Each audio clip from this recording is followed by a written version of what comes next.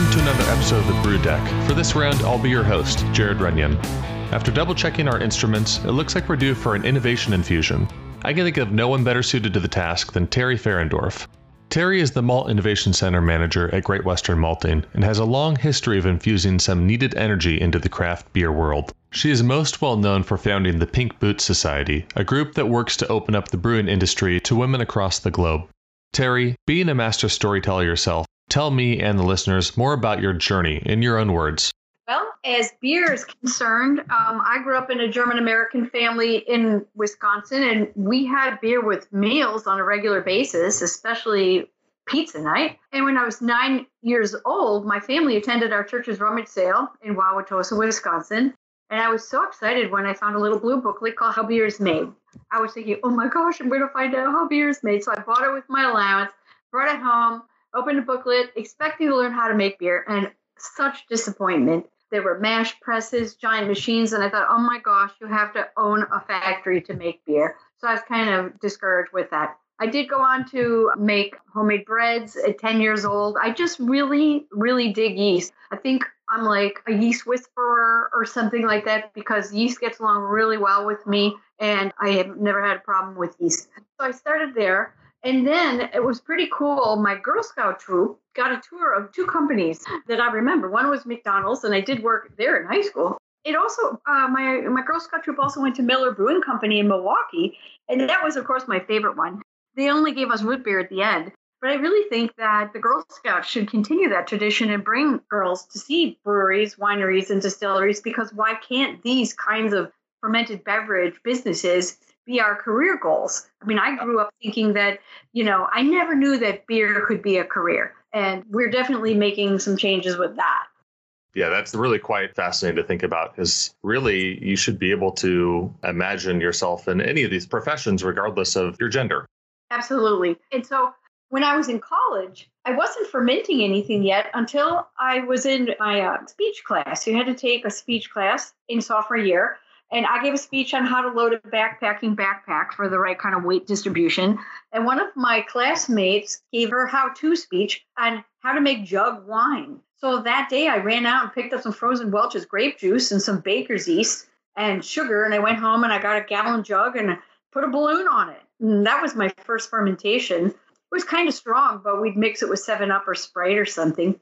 And then when I graduated from California, I moved from Wisconsin to California, and I looked into making homemade wine, but really good wine was really pretty cheap compared to Wisconsin. So I started making beer. My then boyfriend, when we broke up, he stopped making beer and I kept going. That's awesome. I mean, obviously you've loved brewing and fermentation of all kinds for as long as it seems like you can remember, but how did that eventually bloom from a passion into your career? Well, I was a computer programmer in California at that time, working in a cubicle, which I was not fond of. So I was looking around for some kind of a career change, and then I attended the American Homebrewers Association's annual Homebrew Con. And I met some pro brewers, similar to myself, who had jumped from high-tech careers into professional brewing. And I knew if they could do it, I could do it too. Because sometimes, like you kind of alluded to earlier, you have to identify with someone already in a job before you can visualize yourself doing that job. And we all started as home brewers. Yeah, absolutely. I'm sure we know that representation is such a key, especially for children, to see what they can become. But that's amazing that you kind of forced a path for yourself. And now so many women and girls look up to you as a role model, which leads us into the next big thing I'd like to talk about, which is the Pink Boots Society. You founded that and you were the genesis for that. Like, how did that happen and where did that start for you? Pink Boots Society, in that same way that women need to visualize themselves doing the job. And that's why I'm the role model, because they say she can do it, I can do it too. So when I began brewing professionally, I knew of only one other woman brewer. And I would say she was somebody that I visualized she could do that job, I could do it too. And that was Melly Pullman, based here in Portland, Oregon, where I live. And so over the first 19 years of my career in beer, only a few more women joined the industry. But then I quit my 17-year brewmaster job in 2007, and I went on this epic 1,300-mile road trip across the United States and back. I called myself the Road Brewer. I had an identity crisis when I quit my brewmaster job, so I had to give myself a new title. So I was the Road Brewer. And anyway, on that trip, I met several women brewers they talked about feeling really alone in the beer industry and that they had never met another woman brewer before I stopped and visited their brewery. So I thought, well, gosh, if not me, who, and if not now, when? And I thought, let me start a list to see how many female brewers are out there, right? And I called that list the Pink Boot Society, and I threw it up on my little website I had created where I put all these articles that I had written. And now that little list has morphed into a global nonprofit charity supporting about 2,500 women members who are fermented beverage professionals. And we support them with scholarships, educational information at chapters and meetings all over the whole world. And due to the work of Pink Boot Society's team of over 300 hardworking volunteers, we've drawn attention to the subject of women in beer and of women in the fermented beverage trades. And so the number of women choosing beer, cider, wine, or spirits as a career, it's grown substantially. Plus, you know what? There's a lot of cross-fertilization going on between these different beverage industries, which is why Pink Boots expanded beyond just beer. So for any women who are listening, to qualify for Pink Boots membership, if you earn 25% or more of your income from beer, cider, wine, or spirits, you are welcome to join, and it's well worth it. Yeah, that's amazing. And just to put it in terms of a timeline, to think that just 13 years ago, there was such isolation in the community of women brewers feeling like they had no connection to now and like what you've created. Those numbers are astounding. Another thing that Pink Boots does is that annual hop blend that they partner with YCH for. How did that kind of come about, and what's the process there that makes it so special? That annual Pink Boots hop blend has just been a game changer for the Pink Boots Society. This year, it raised, get this number, $117,807 with sales by Country Malt Group and Yakima Chief of those hops. Pink Boots used that money to bring in professional management because, let me tell you, those volunteers were quitting left and right because we were working them so hard. And although I'm the founder, I'm not the one who runs it. I'm not even on the board anymore. I fired myself after 9 years because I knew my vision was only so large. And we needed people who were committed besides me to lead it into the next level. And the board is so freaking amazing, if I can use a word. It takes a certain amount of self-awareness, I think, for you to realize that this is something that you kind of had to let grow on its own beyond you. Well, I've read tons of management and business books, and they all say that the founders often will reach the edges of their wingtips and cannot really visualize beyond that. And so I always had it in my head that I would need to fire myself someday, and that if I ever let my ego get in the way, that Pink Boots Society would die, because it's not about me. It's about the 2,500 members and all the volunteers and the hardworking board. It takes a team to grow and build and be Pink Boots Society, and that's what it is. It's not me. It's everybody. It's all of them.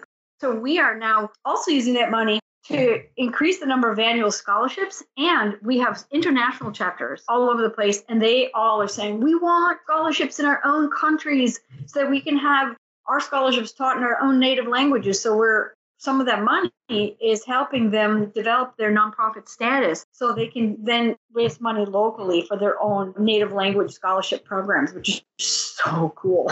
Yeah, it's amazing. And really the best part of the Pink Boots Hop Blend is that camaraderie that is a part of it. And it's a super fun event normally that occurs during the Great American Beer Festival meeting, where our members get to test out different hop combinations. Yakima Chief Hops brings the hops there, and people are doing individual or little teams that form little teams, and they're doing these hop rubs. They're coming up with these hop combos that they're like, no, not this one. Oh, try this one I just made. And then they put these little combos forward, and then everybody gets to vote, all these members. So the hop blend every year is selected by the Pink Boots members themselves. And then it's pelletized and put on sale, mostly through pre-orders, because we have a new blend each year, so we don't want too much left over.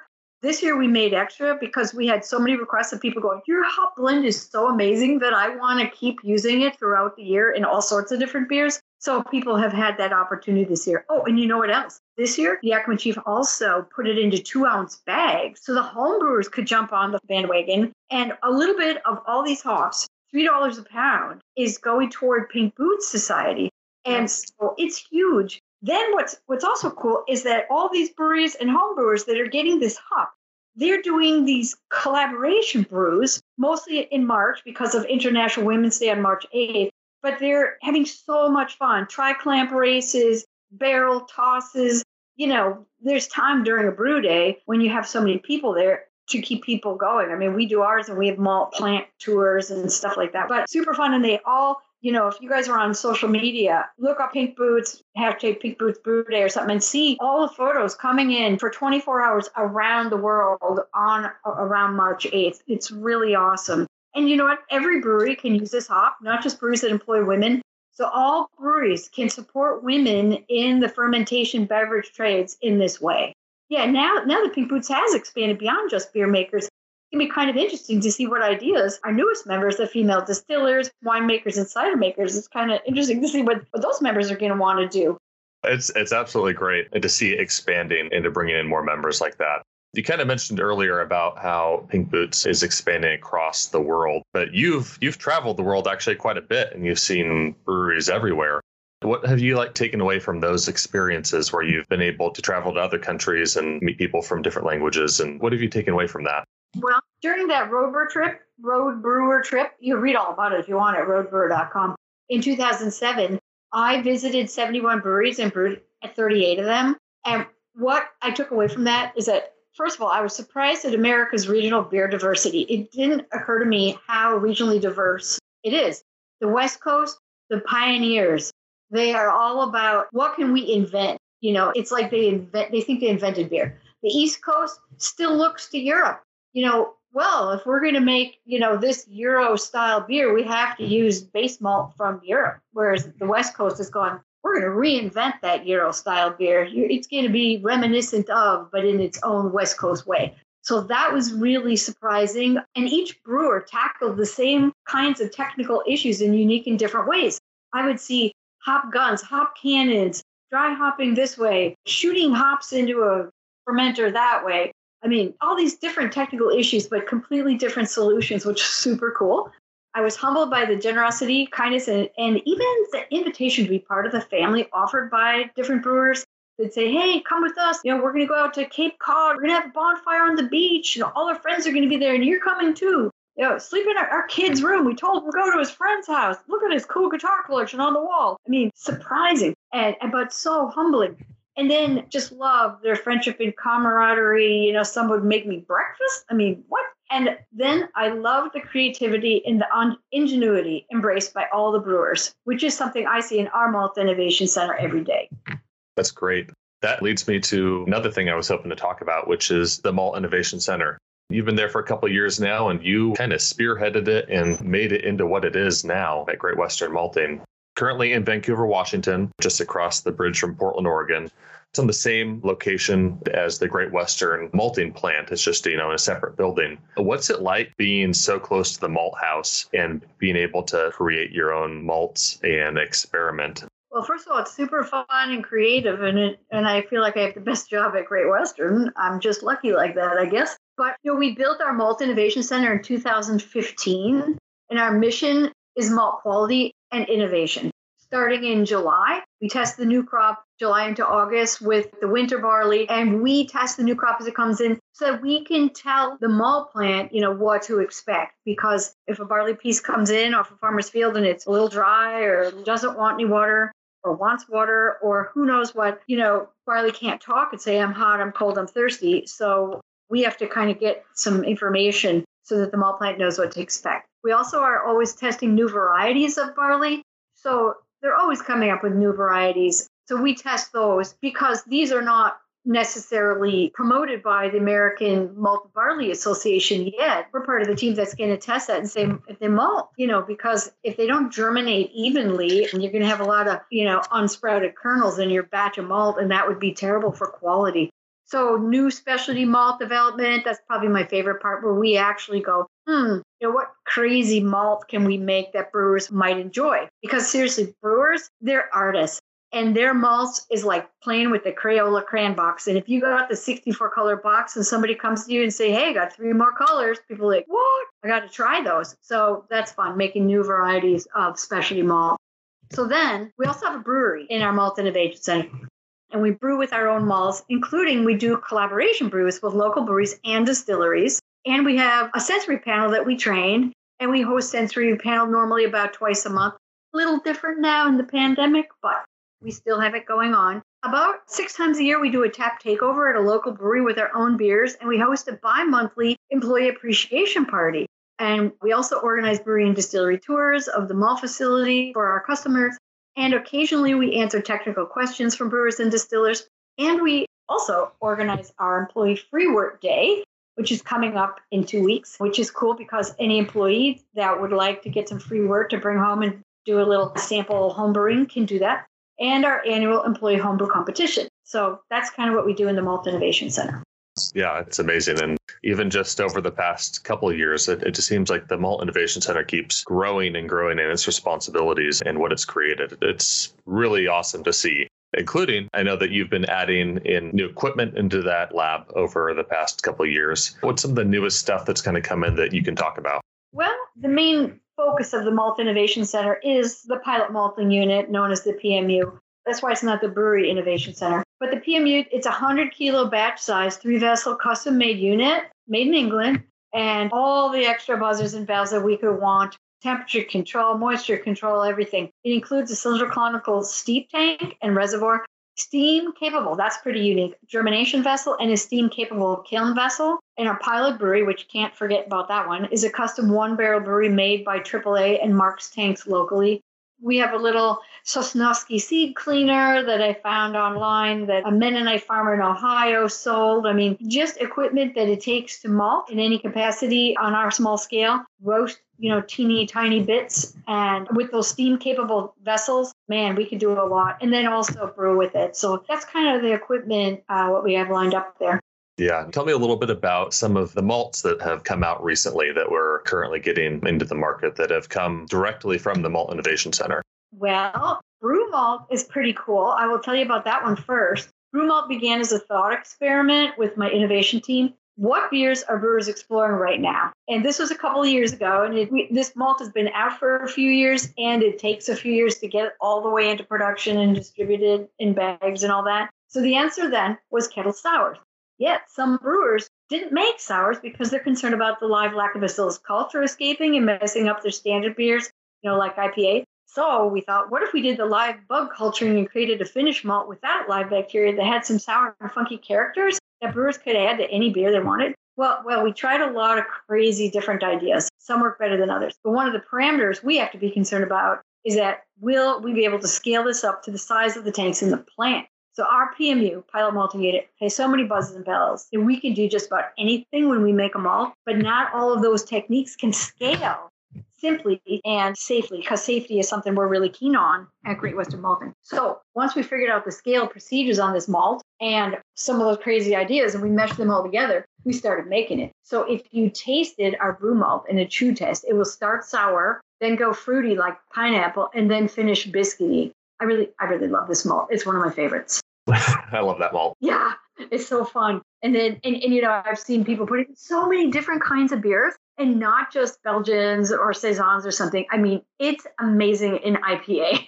So next one I'll tell you about, Biscuit Rye. Now this one's cool. It just started, right? I mean, it's just out there in all the warehouses. We're just like going gangbusters with it this week. So Biscuit Rye started its development life in our modified tabletop coffee roaster. And we had a summer intern at the time from Oregon State University. And that's a great university with a great fermentation program, by the way. And he's now a maltster in our plant. So he's actually went from summer intern into an awesome position with us. So our summer intern roasted barley, wheat, and rye at various temperatures and for different lengths of time in our little tabletop coffee roaster. Not too bland, not too burnt, in the middle, just right like Goldilocks, right? So we like the flavor of the Biscuit Rye best of the three because it was so interesting and unique. And I love this malt too. And I've used it at 30% in a pale ale, and I've used it at 30% in a whiskey wash. Okay, I didn't do that, but I collabed on that.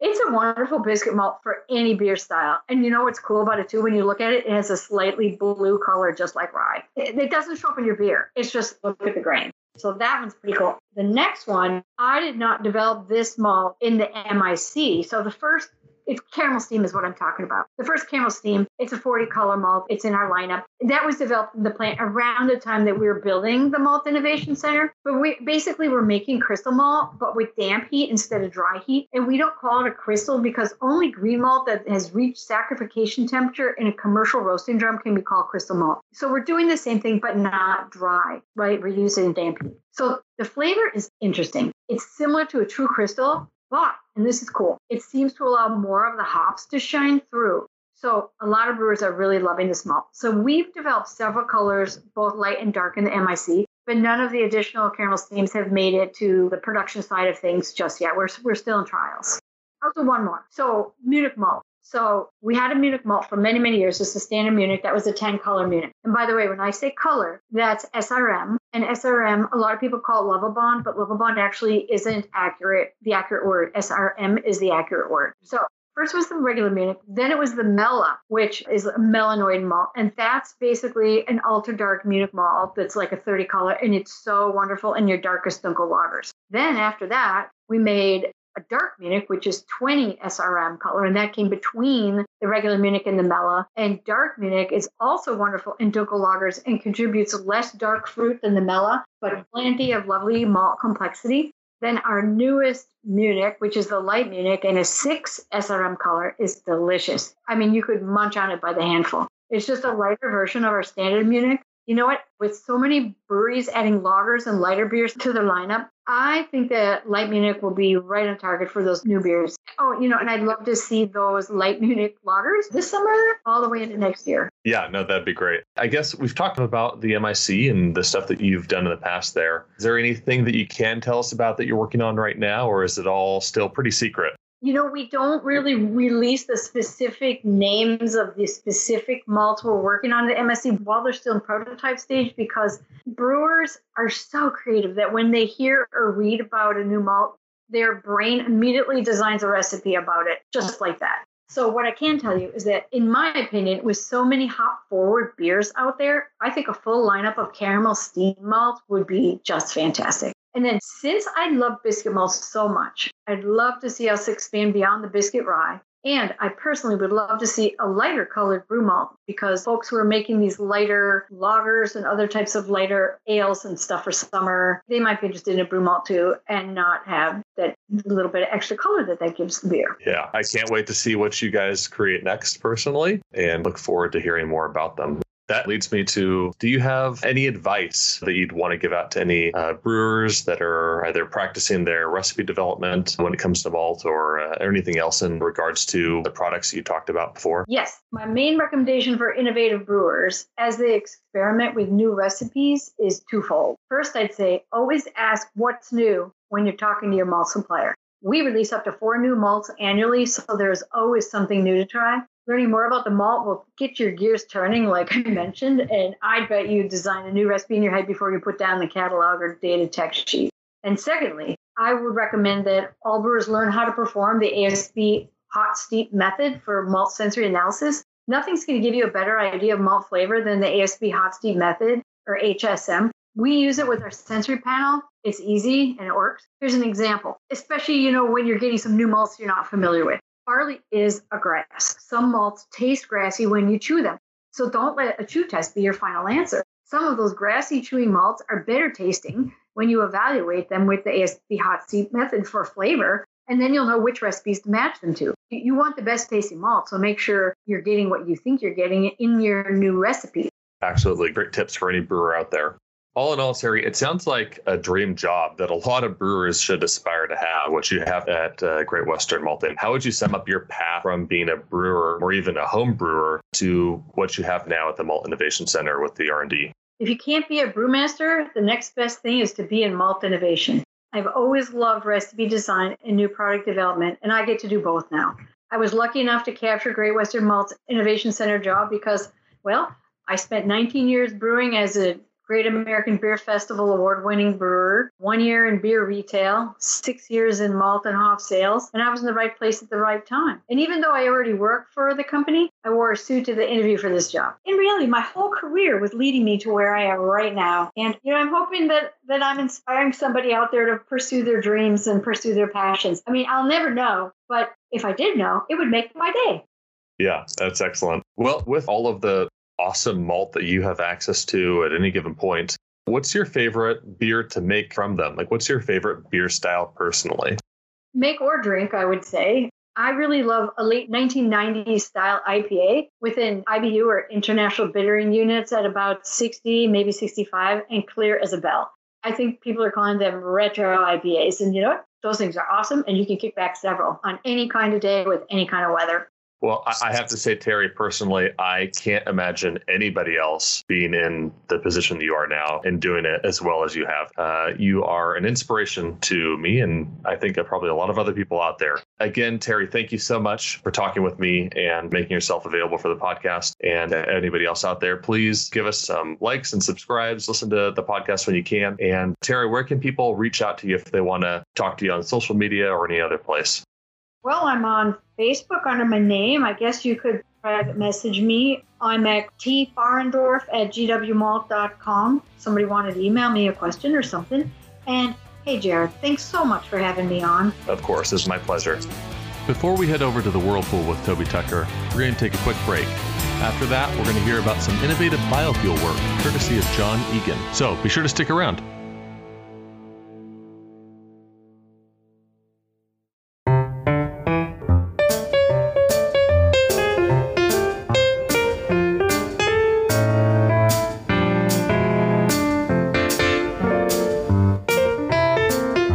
Speaking of innovation, today's second guest is one who can tell us all about how he uses brewing skills to make biofuel.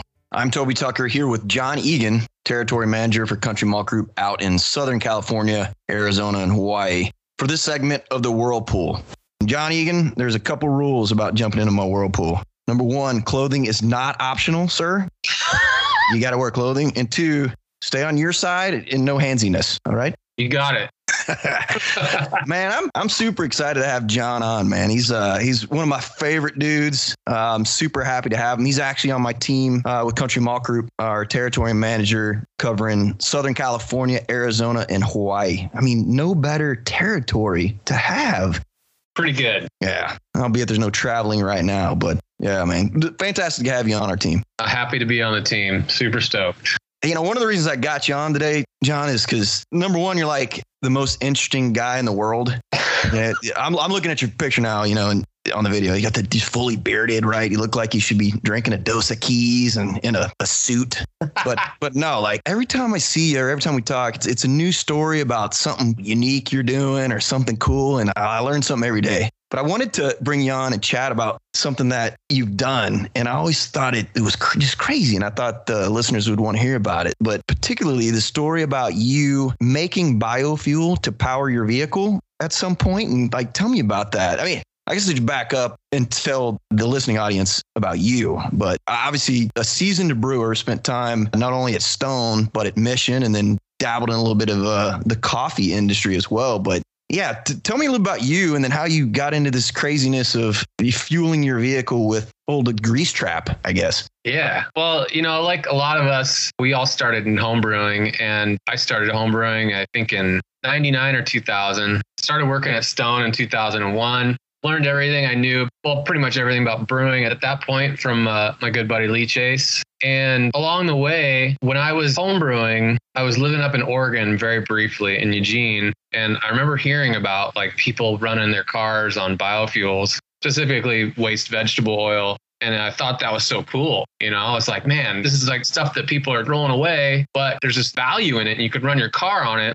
I'm also kind of a gearhead. I really like wrenching on my trucks and all that. So somewhere along the way, I think it was like maybe 2003, around there, I remember seeing something about Willie Nelson biodiesel. And my good friend, he's a huge Willie Nelson fan. I think he's seen Willie in concert like half dozen times. And I was like, hey man, check this out. And I forwarded him a link or something. And like, isn't this cool? I'm like, man, I kind of want to try this. I want to make some of this. Yeah, Willie had like a brick and mortar station of biofuel down here in Texas, right? Yep, exactly. And so that was really what kind of spawned the journey. And, it's having gone through working in the brewery and starting to really get a good grasp on process flows and just using pumps and piping and all that stuff, just moving liquid around more or less. This idea of once I started to research biodiesel and see how there's so many similarities to brewing, it was really intriguing. And I was like, man, I know I can do this. And like, I want to do this. And I was single at the time and had a lot of free time. And so anyway, I started out, made a 1 gallon batch or maybe a ½ gallon batch of biodiesel. Don't mean to cut you off there. So where would you get this stuff? I mean, did you get it from like the bistro or at Stone? How did you approach the individual or owner of a restaurant and say, hey man, can I grab this old greasy nonsense from you? Can I pump out your... Right. I started getting it from restaurants way before I started getting it from the bistro at Stone. So my buddy and I, he lived out in Fallbrook, kind of a rural community in North County, San Diego, where we both grew up. And we would go out on the weekends, usually Saturday morning. We'll go out at like 6 a.m. when just no one was around, and we just drive around town and pump out the grease traps. So we got it there. That was where we started making it. And the quality of that oil wasn't that great. It had a lot of food particulate and water in it. So it was difficult to work with, but we made it happen.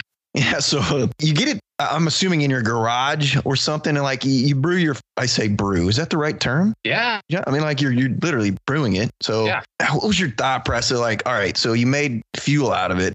Were you just like, hey, I'm just going to throw this in my truck and see what happens? Or do you have to make certain modifications to make sure it's all legit? Well, that's a really good question. So older vehicles are much more tolerable of biodiesel than newer ones. A lot of newer vehicles, probably maybe around early 2000s and newer, they have such fine tolerances in the fuel. So when I started, my buddy had an old Chevy diesel truck, and I actually had a diesel Mercedes that I had traded. My parents had a Mercedes, a gas Mercedes that had some problems with it. They gave it to me. I drove it around, and I had another friend who had just inherited this old 1980 Mercedes diesel. And I was like, man, I really want to get a diesel and, start doing this biodiesel thing. And he's like, you want to trade? And so we literally traded keys and pink slips, which is pretty cool. So I had this diesel. I don't really need to do anything to it. I mean, in that car particularly, you could dump straight vegetable oil in the tank mixed with biodiesel or diesel fuel, and it would run. So that's kind of that was the gist of it. But we started making it out of my friend's house. We built a processor outside, and the processor, basically the system is gutted electric hot water heater, couple 55-gallon drums, pump, and then just black iron pipe and some tubing, kind of hodgepodge together. And that's how it started. Progressing over the years, I ended up building, I think, 4 or 5 processors. When the final one that I had was so dialed in with the way that I liked it, it worked. And I was making at least 30 gallons of fuel a week for quite some time and not even able to use it all. Wow. Yeah. That's crazy. So over kind of lifespan of your Mercedes, how many miles do you think you drove using the biofuel or whatever that you crafted? So once I had that car, I've always been a truck guy. I've always had 4-wheel drive trucks. So when I got that car, I also had a 92 Toyota pickup that had the notorious 3.0 liter engine that blew head gaskets. It was on its last leg. I'd put a new motor in it. It was just worn out. I blew head gaskets again. And I was like, okay, well, I don't need to drive it every day. I've got this Mercedes that get me to work, whatever, but I need another truck. So the Mercedes is always kind of a secondary vehicle. I sold the Toyota, and I ended up buying a 99 Dodge 4x4 with the Cummins turbo diesel. And that truck was more biodiesel, biofuel friendly than the newer ones, obviously, but still very finicky. With the Mercedes, I probably put a couple thousand miles on it. But the Dodge, I had that truck for 5 or 6 years, and I'd say it had biodiesel in it. 80% of the fuel that was burned in that truck during that period of time was fuel that I made or that another guy that I met through biodiesel that I bought from him when I had some supply issues. So yeah, thousands of miles, probably 12,000 miles a year. I don't know, something like that. And the cost for you to make it, just time and energy, or? Time and energy, but there are some costs. The biggest one being methanol. So methanol, the price of methanol fluctuates based on fuel prices, all kinds of different factors. But you had methanol that you had to buy, and then also caustic soda or lye, which is just powdered sodium hydroxide, the same chemical we use in a brewery to clean tanks. It's absolutely, it'll melt your skin given enough time. It's nasty. So building the processor was one cost. But ongoing, it was anywhere between like 85 cents and to $1 per gallon to make it. And that varied based on the price of methanol. And I was buying methanol by the 55-gallon drum. That's crazy. Yeah. Was there anybody else other than your buddy? I know you mentioned you built several processors, but it was a group of y'all that kind of hung out and all did it, or? No, it was mainly just my friend and I, and we built the processor like at his dad's house. And then I was living in Oceanside at the time, and, I got in a relationship or I don't even remember, but I wasn't available as much on the weekends to go out and do the grease stuff with him. And around that same time, I started getting access to the oil from the Stone Bistro, which was plenty. So I built another one at my house in Oceanside in the backyard. But yeah, it was mainly just him and I. And then I joined like a SoCal biodiesel Yahoo group, and I met a couple guys locally in the area. And one guy was going big, and he had like a 275-gallon tote that was full of biodiesel in his garage. And like I said, when I had some supply issues, I went over to him, and he would charge me, I want to say $2 a gallon or something. And mind you, this is all kind of there's a real gray area with it. It's not a taxed fuel. And so there's that whole kind of, is it okay? Right. Does government want a piece of the pie? I don't know. So we kept it pretty down low, but pretty much my buddy and I, and then this one other guy that I hung out with a little bit, but it was real small, but in the area, there were people that you could see driving around that had a biodiesel sticker on their truck, or, it was around. It was kind of popular during that time. Man, you just think about the creativity that we had on the single side and no kids. So like it's tough to find that time, right? Yeah. These days. Yeah. You mentioned taxes in preparation for this. I quickly did a search on the Googs, as I call it. I'm not lying. I'm going to read the story to you. Illinois taxman hassles biofuel motorist. The Illinois Department of Revenue insists that 79 and his wife paid $2,500 for the right to drive a 1986 Volkswagen Golf using biofuel. Bureau of Criminal Investigations Unit and John Egan show up to the home on January 4th to threaten the couple with felony charges that carry up to 5 years imprisonment. I was afraid, Ms. told the Herald and Review newspaper. I came out of the bathroom. I thought, good God, we paid our taxes. The check didn't bounce. The couple had committed the crime of picking up waste vegetable oil from a restaurant and using it to power their four-door hatchback. The revenue officials claim that the couple would have to apply for a fuel supplier license designed for large businesses and post a $2,500 bond to avoid prison. They had failed to pay any gasoline tax on the restaurant byproduct. Over 5 years, the couple had used 1,135 gallons of vegetable oil worth $244 in taxes. What I found interesting is literally this Bureau of Criminal Investigations unit agent was named John Egan. Interesting. What are the odds of that? You said it was like Indiana? Illinois. It looks like it's back in 2008. Oh, wow. You know what's also interesting about that is my grandpa was from that area of the country. So that could be relative. Could be a connection there. Uh-oh. Yeah, maybe they shouldn't publish this whirlpool. The tax guy might be coming after you. No, but it looks like, in reading the article further, Illinois did make amendments to the article, pretty much saying that blending, just changing the definition of blending, which allowed people to use byproducts in their in non-commercial use. So I think they were off the hook. But I just was like, man, John Egan, that's crazy. He's all over the biofuel world. I am on both sides. I'm making it in my garage, and I'm also enforcing law. Tax law. Oh, man, that's the crazy story. So tell me, is there anything else you're working on? Any crazy? I know some of your crazy hobbies, but anything else that you enjoy doing that might be a little bit wild, if you will? These days, not too much, with two little kids. My wife and I are pretty busy, but, just gardening and kind of just stuff like that. I know you like to hunt, right? Yeah. If you shoot a recurve bow, that's cool. Yep, I shoot a recurve, but I haven't hunted with the bow yet. I'm only a firearms hunter at this point, but someday for sure. Yeah.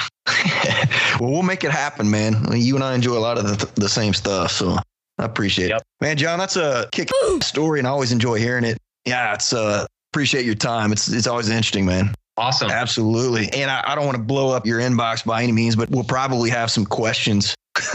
I'm going to send them your way. That's J Egan at countrymalt.com, right? Yep. Sweet. No, it's a subject that I have always loved to talk about because it was just so interesting, and the benefits to the planet and to my wallet are huge, and it was just a lot of fun. So yeah, happy to chat anytime. Yeah, and I certainly can't leave without saying anybody in SoCal, Hawaii, Arizona that want to chat brewing, distilling, or want to look at some of the products that we carry, John's your man. He'll take care of you. Yep. All right, buddy. John, I appreciate your time, man. Right on. Thanks, Toby. All right, buddy. We'll talk soon. Sounds good. I appreciate it. And that's another episode of the Whirlpool in the books. Look forward to everybody checking in next time on the Brew Deck and episodes of the Whirlpool. I'm your host, Toby Tucker. Talk to you later. Cheers.